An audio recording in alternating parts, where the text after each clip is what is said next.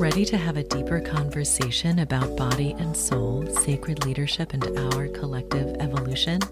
Welcome to the Wise Body Ancient Soul podcast with me, your host, Cherise Sisu.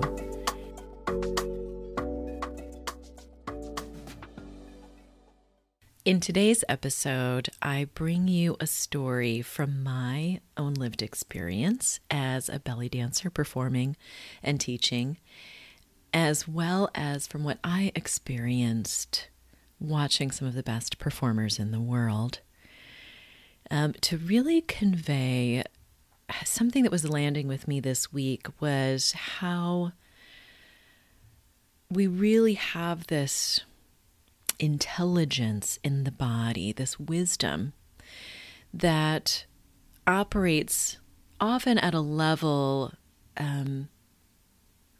outside of our awareness and our consciousness, and how sometimes that communication happens between bodies, between me to you right now as you're listening to my voice, maybe watching me on video, and I love to say my DNA is talking to your DNA, and they're having this whole side conversation that you and I aren't even privy to. But in the meantime,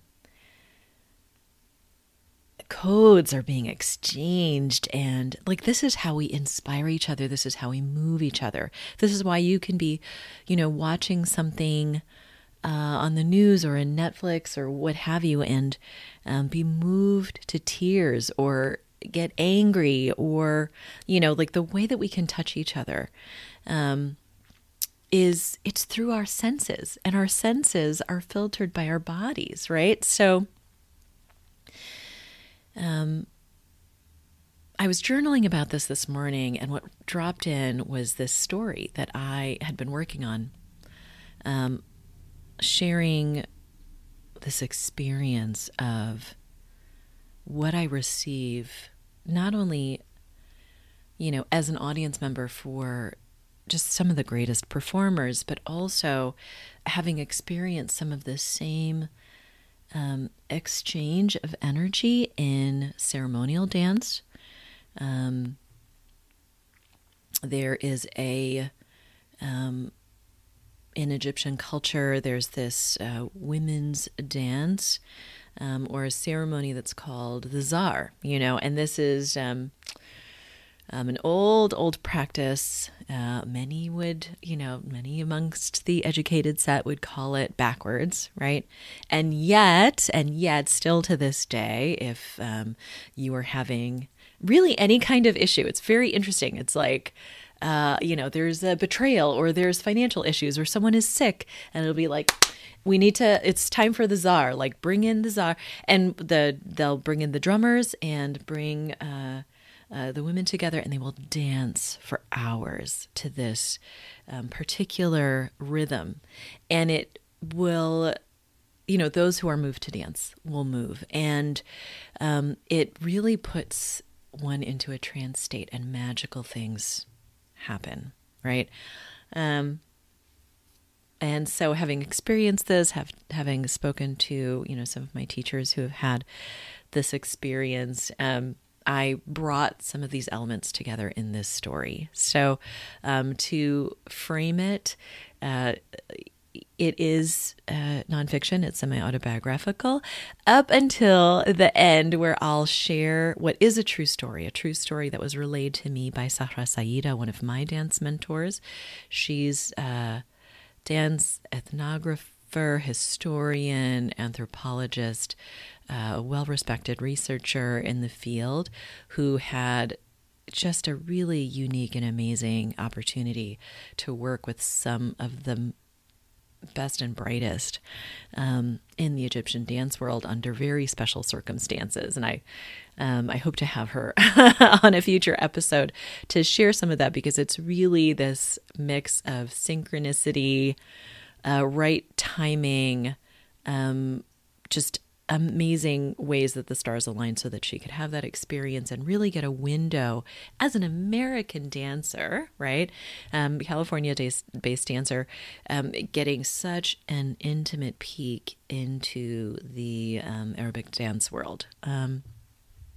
So it was part of her certification course, Journey to Egypt. And she shares this story of women dancing on a moonless night. And that part is true. And then I take my experience and I paint a picture based on my experience. And that's where my imagination / intuition comes in. So without further ado, I'm going to get started with that story. World-renowned Cairo dancer Dina was teaching and performing in Chicago for the first time. And true to Egyptian time, her solo show had begun hours after its scheduled start, long after the show in which I had danced in for the performer myself. I'd skipped the banquet dinner to save money and had been drinking the freely offered ice water as we waited for the prima donna to begin. Hence my predicament. Since the show started 30 minutes before, a growing but insistent pressure on my bladder had been stealing my attention. Glancing around the room, I met the panic-stricken gaze of more than one dancer in the audience as we realized that there would not be an intermission. More than one of us desperately needed a break, and not one of us wanted to miss a minute of what was happening on stage.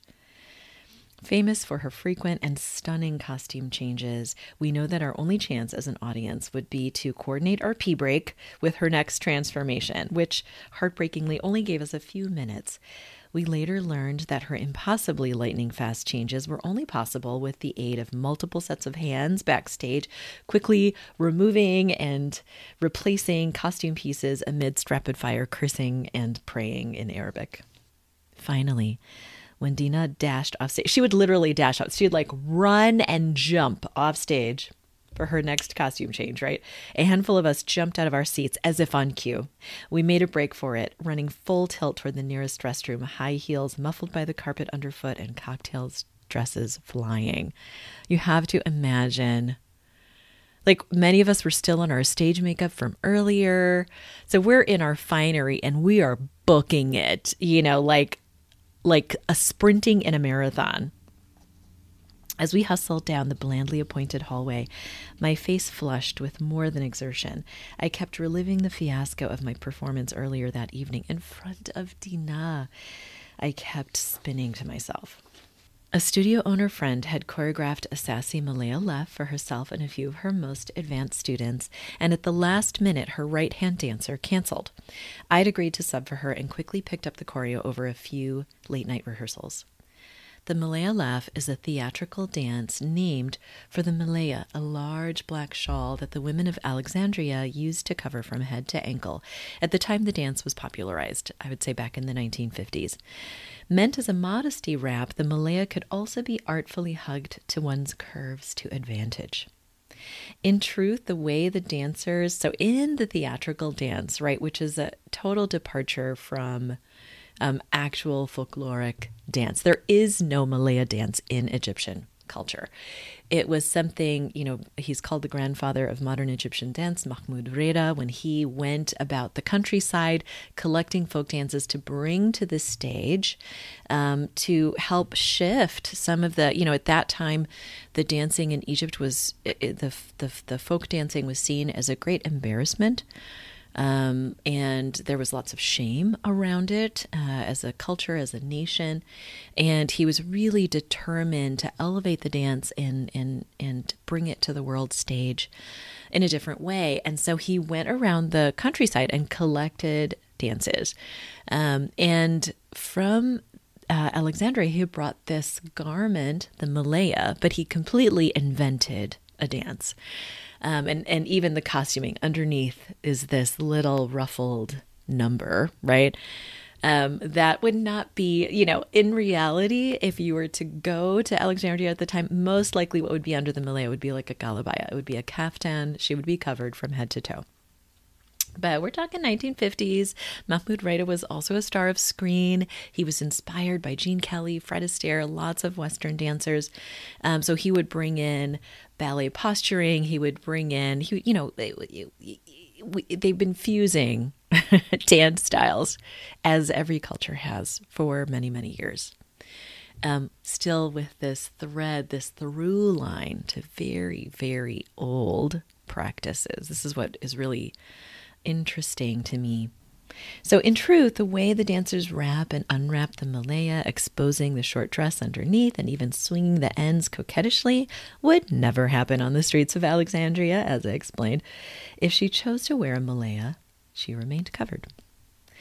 Perhaps the inspiration for the malaya left dance was sparked by a momentary readjustment of the shawl that might sizzle an onlooker's desire, the way a woman would recover when a corner of her shawl would slip, flashing a glimpse of her brightly colored galabea, or the way she might intentionally adjust her malaya just so, following acceptable custom while also highlighting the sway and curve of her hips as she walked, lowering her lashes as she passed the target of her attentions. So a certain amount of fantasy and flirtatiousness is allowed for with the malaya left dance. There are limits to what is acceptable, however. I was still early enough in my dance career not to have learned a cardinal rule of performance. Don't debut a costume on the night of the performance. It sounds so logical, right? But I was so just focused on trying to catch up and learn the routine, right? Do a run through in full costume. And for God's sakes, at least try it on before you show up to the gig, right? So, being so focused on learning the dance, I never tried on the ruffled, stretchy dress that sat in the bag Monica handed to me at the first rehearsal. So imagine my shock when I put it on and the dress barely covered the essentials. It was so short, it was more like a tunic than a dress. I had forgotten how much more slender the dancer I was replacing was than me, and I had totally underestimated how my curvier hips and butt would change the fit of the dress. My mind reeled. I can hardly walk in it and maintain my modesty. How will I dance with it? I looked at the other ladies in my group, and all of their dresses reached nearly to knee, and for Monica, all the way to mid-calf. I was the only one with so much leg exposed. Backstage, the shocked and judging looks from other dancers gathered from all over the country to celebrate Dina's visit told me everything I needed to know. I had passed the limits of propriety. All my body shame came right to the surface. At that time, I never exposed my thighs. Not at the beach, never. Years of sidelong glances and comments by my mother, whose slender legs stuck straight down from a tiny flat butt, and growing up as the weird, curvy anomaly compared to my much taller, slender siblings. Thank goddess, the costume included a netted mask. It would be harder to identify me among the audience members after the show. At least that's what I told myself. As the saying goes, the show must go on, so I danced as best I could as Dina watched, mutely, her face impassive, but for a slightly raised eyebrow. In hindsight, I can see how my discomfort with the costume was more my story than anyone else's. If anyone would be open to stretching the bounds of costume propriety, it would be Dina. In Egypt, Raksharki, which is the dance of the East, that's what belly dance is called there, right, is highly regulated down to what you can wear on stage. Actual teams of council members visit and review dancers' performances to make sure that they aren't being immoral. And yes, dancers have been arrested for, inspiring debauchery, right? When Dina had built up enough clout in the industry that she could change up her costume, translation, she made enough money, right? She could change up her costume to just within the bounds of what was permissible. It's part of what made her so famous, right? It was more than an act to get attention. It was a political protest. She was thumbing her nose at the establishment and their discriminatory treatment of dancers. So if anyone could handle a little extra thigh, it was Dina. We arrive at the bathroom, and there's a sign on the door that says, "Out of order." "You've got to be kidding me," one of my beautiful compatriots panted. "To the men's room," I cried. This was an emergency. We needed to get back to the ballroom before we missed a minute more of Dina's performance.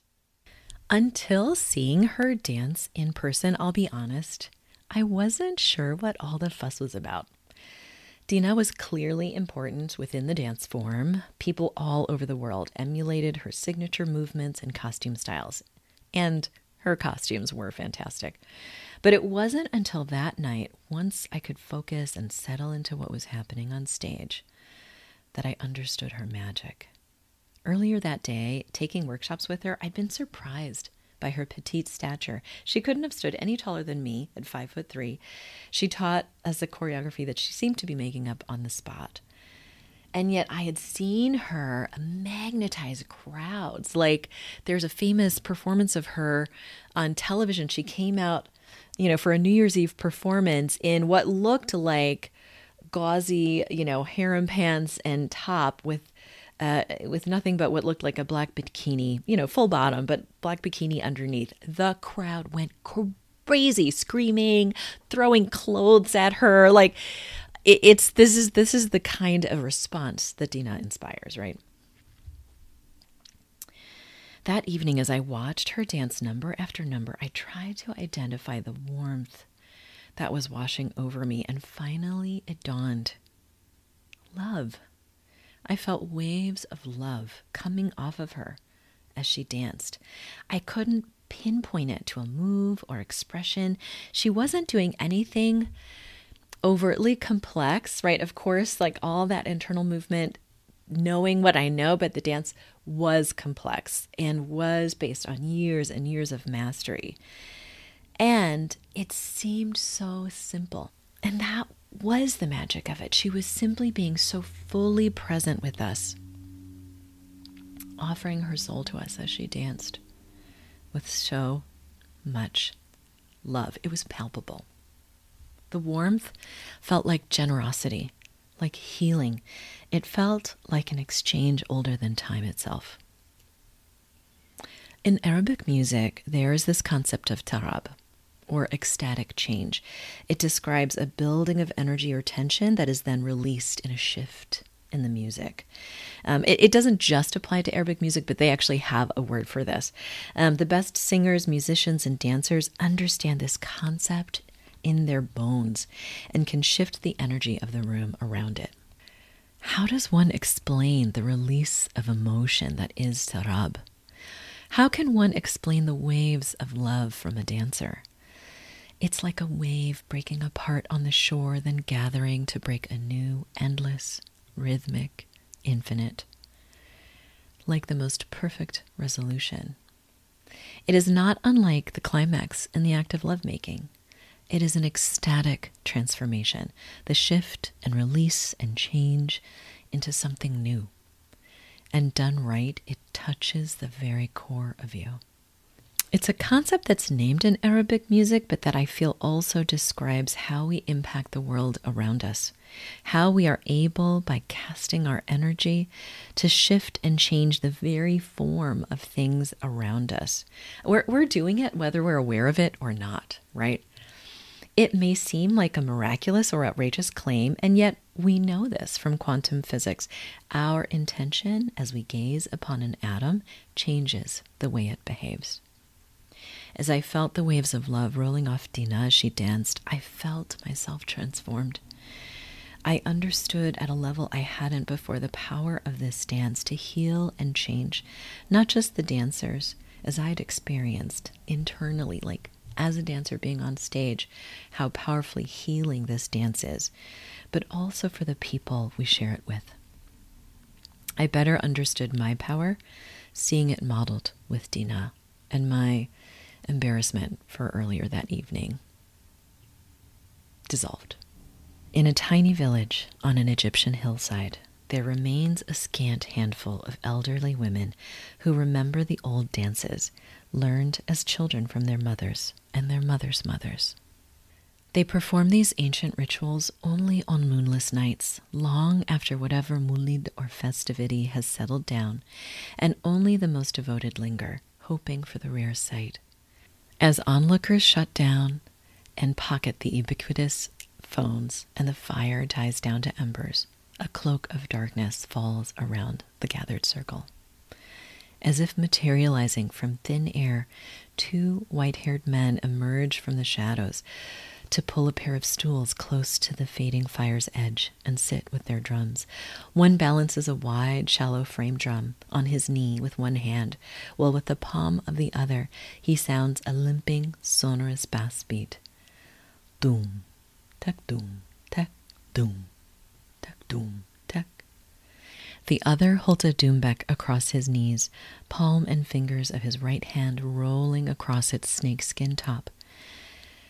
His left hand moves in and out of the drum's ankh-shaped body, subtly lilting its tone up and down. He begins by echoing the larger drum's rhythm, then improvising lightly around it. Brr, check, doom, check, brr, check, doom, check. As the drummers settle into the ceremonial rhythm, the elder women step forward. The dark burqas that drape them from head to toe whisper a hushed rustle, their bare feet padding silently in the dust. They raise their arms and begin to dance, their undulating forms barely discernible against the deep darkness surrounding them. As their hips twist and tremble, as one bends at the waist and another sways, time rolls to a stop, its movement halted and its illusory nature revealed. The circle is transported to a time when women's bodies represented the sacred mystery of life, and the dancer priestess stood shoulder to shoulder with the shaman warrior as a guiding seer to her people. Then it was understood that her song and dance thinned the veils between worlds, allowing unseen wisdom and energy to be channeled through her body, healing and activating anyone within reach of the transmission. The elders dance like this, covered in near pitch blackness, as a protection for themselves and their audience. If officials get wind of the illegal display, any witnesses would be able to say to their interrogators, "I couldn't say who was dancing. Sir, they were covered, and it was a dark, moonless night." Of course, they know exactly which of the town's elders hold the threads of ancient wisdom, preserving them through the present. Each woman's burqa is individual and unique to her. The hem of Fatma's is embroidered with little flowers, while Shahina's veil has a gently scalloped edge. Zaida has been old for as long as anyone can remember. No one knows her true age. But when she moves on these nights, her body is like a young woman's. But to protect the sanctity of this ritual and the women who risk their freedom to perpetuate it, all tacitly agree to this farce.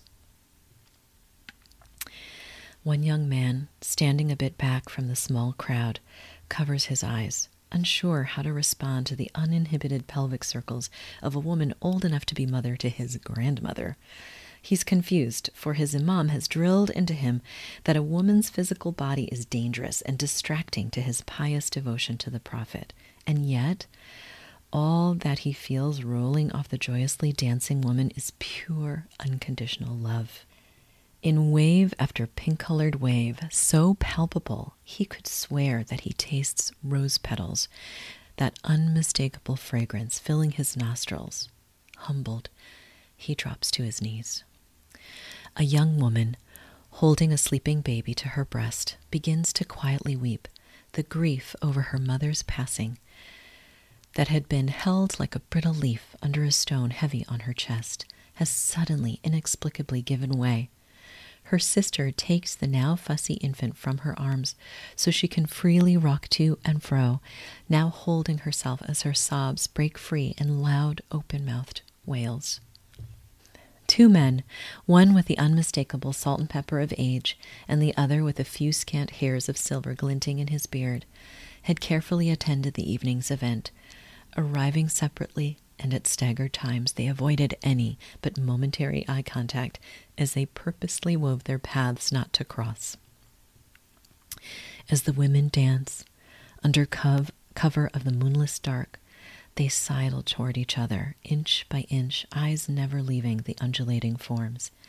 When finally each felt the warmth of the other through the cloth of their sleeves, one rough cotton and the other fine silk, their fingers stretched, curled, and intertwined. Hand in hand, the lovers' heads tilt toward each other, feeling the energy of the dancers gently wash over them, releasing the shame they've been taught to feel about their love and overwhelming them with love and safety. Another woman begins to stomp in rhythm with her wise elders, swaying forward and back as she slips into a trance. Several of the women near her close in around her in a protective circle, providing a screen of privacy, as well as their own encircling arms, so she doesn't inadvertently fall or hurt herself. Eyes closed dreamily, she tears. The woman's hands begin slapping a syncopated rhythm over her body, palm to upper arm, closed fist to torso, and clapping down the length of her legs in a display that would have been considered shameful. Outside the circle of her family's women, she feels a warm flush sweep over her body as blood circulates to joints that have been stiff and sore. They prickle and fizz as if the stars themselves have entered her bloodstream. Later, she will have no memory of her instinctive dance, nor will any of the women who closed around her protectively ever speak of it. The woman will notice that she is able once again to bend and kneel, and during the next call to prayer, she is surprised as she lifts her shawl to drape it over her head and around her shoulders, that her elbow no longer twinges with pain. I've experienced firsthand the power of this dance to heal and move my body as the dancer and performer, as well as influence the people within earshot. And that's what I was hoping to bring forward in that story today. And I hope that you enjoyed this flight of fancy and fantasy and reality with me. What are your stories? I want to know. What does this spark for you? What instinctive memories does this spark for you? Moments of inexplicable, right? Awakening, healing, inspiration because of something that you saw or heard or smelled or spoke. This can be a very powerful alchemy when we read something and then say it aloud, and how that lands in the body can really awaken us and bring forward what we next need in our soul's growth, in our life's path, in our purpose's path. Not to be confused with porpoise's path. Our purpose, our business, our life, our relationships, it's all this sort of constantly evolving and expanding growth trajectory. And right here, your body is the key. So yes, I would love to know what stories did this spark for you? What memories that maybe even lay below the level of consciousness up until now. I look forward to hearing from you. Thanks for joining me on Wise Body, Ancient Soul. I hope it reminds you how powerful and magical you truly are. If you're looking to connect more deeply with the wisdom your body and soul carry, it would be my honor to guide you. Check out my website to learn how else we can play together.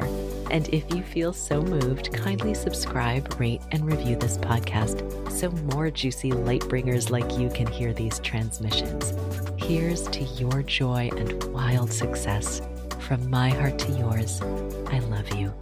Take what you need and pass it on.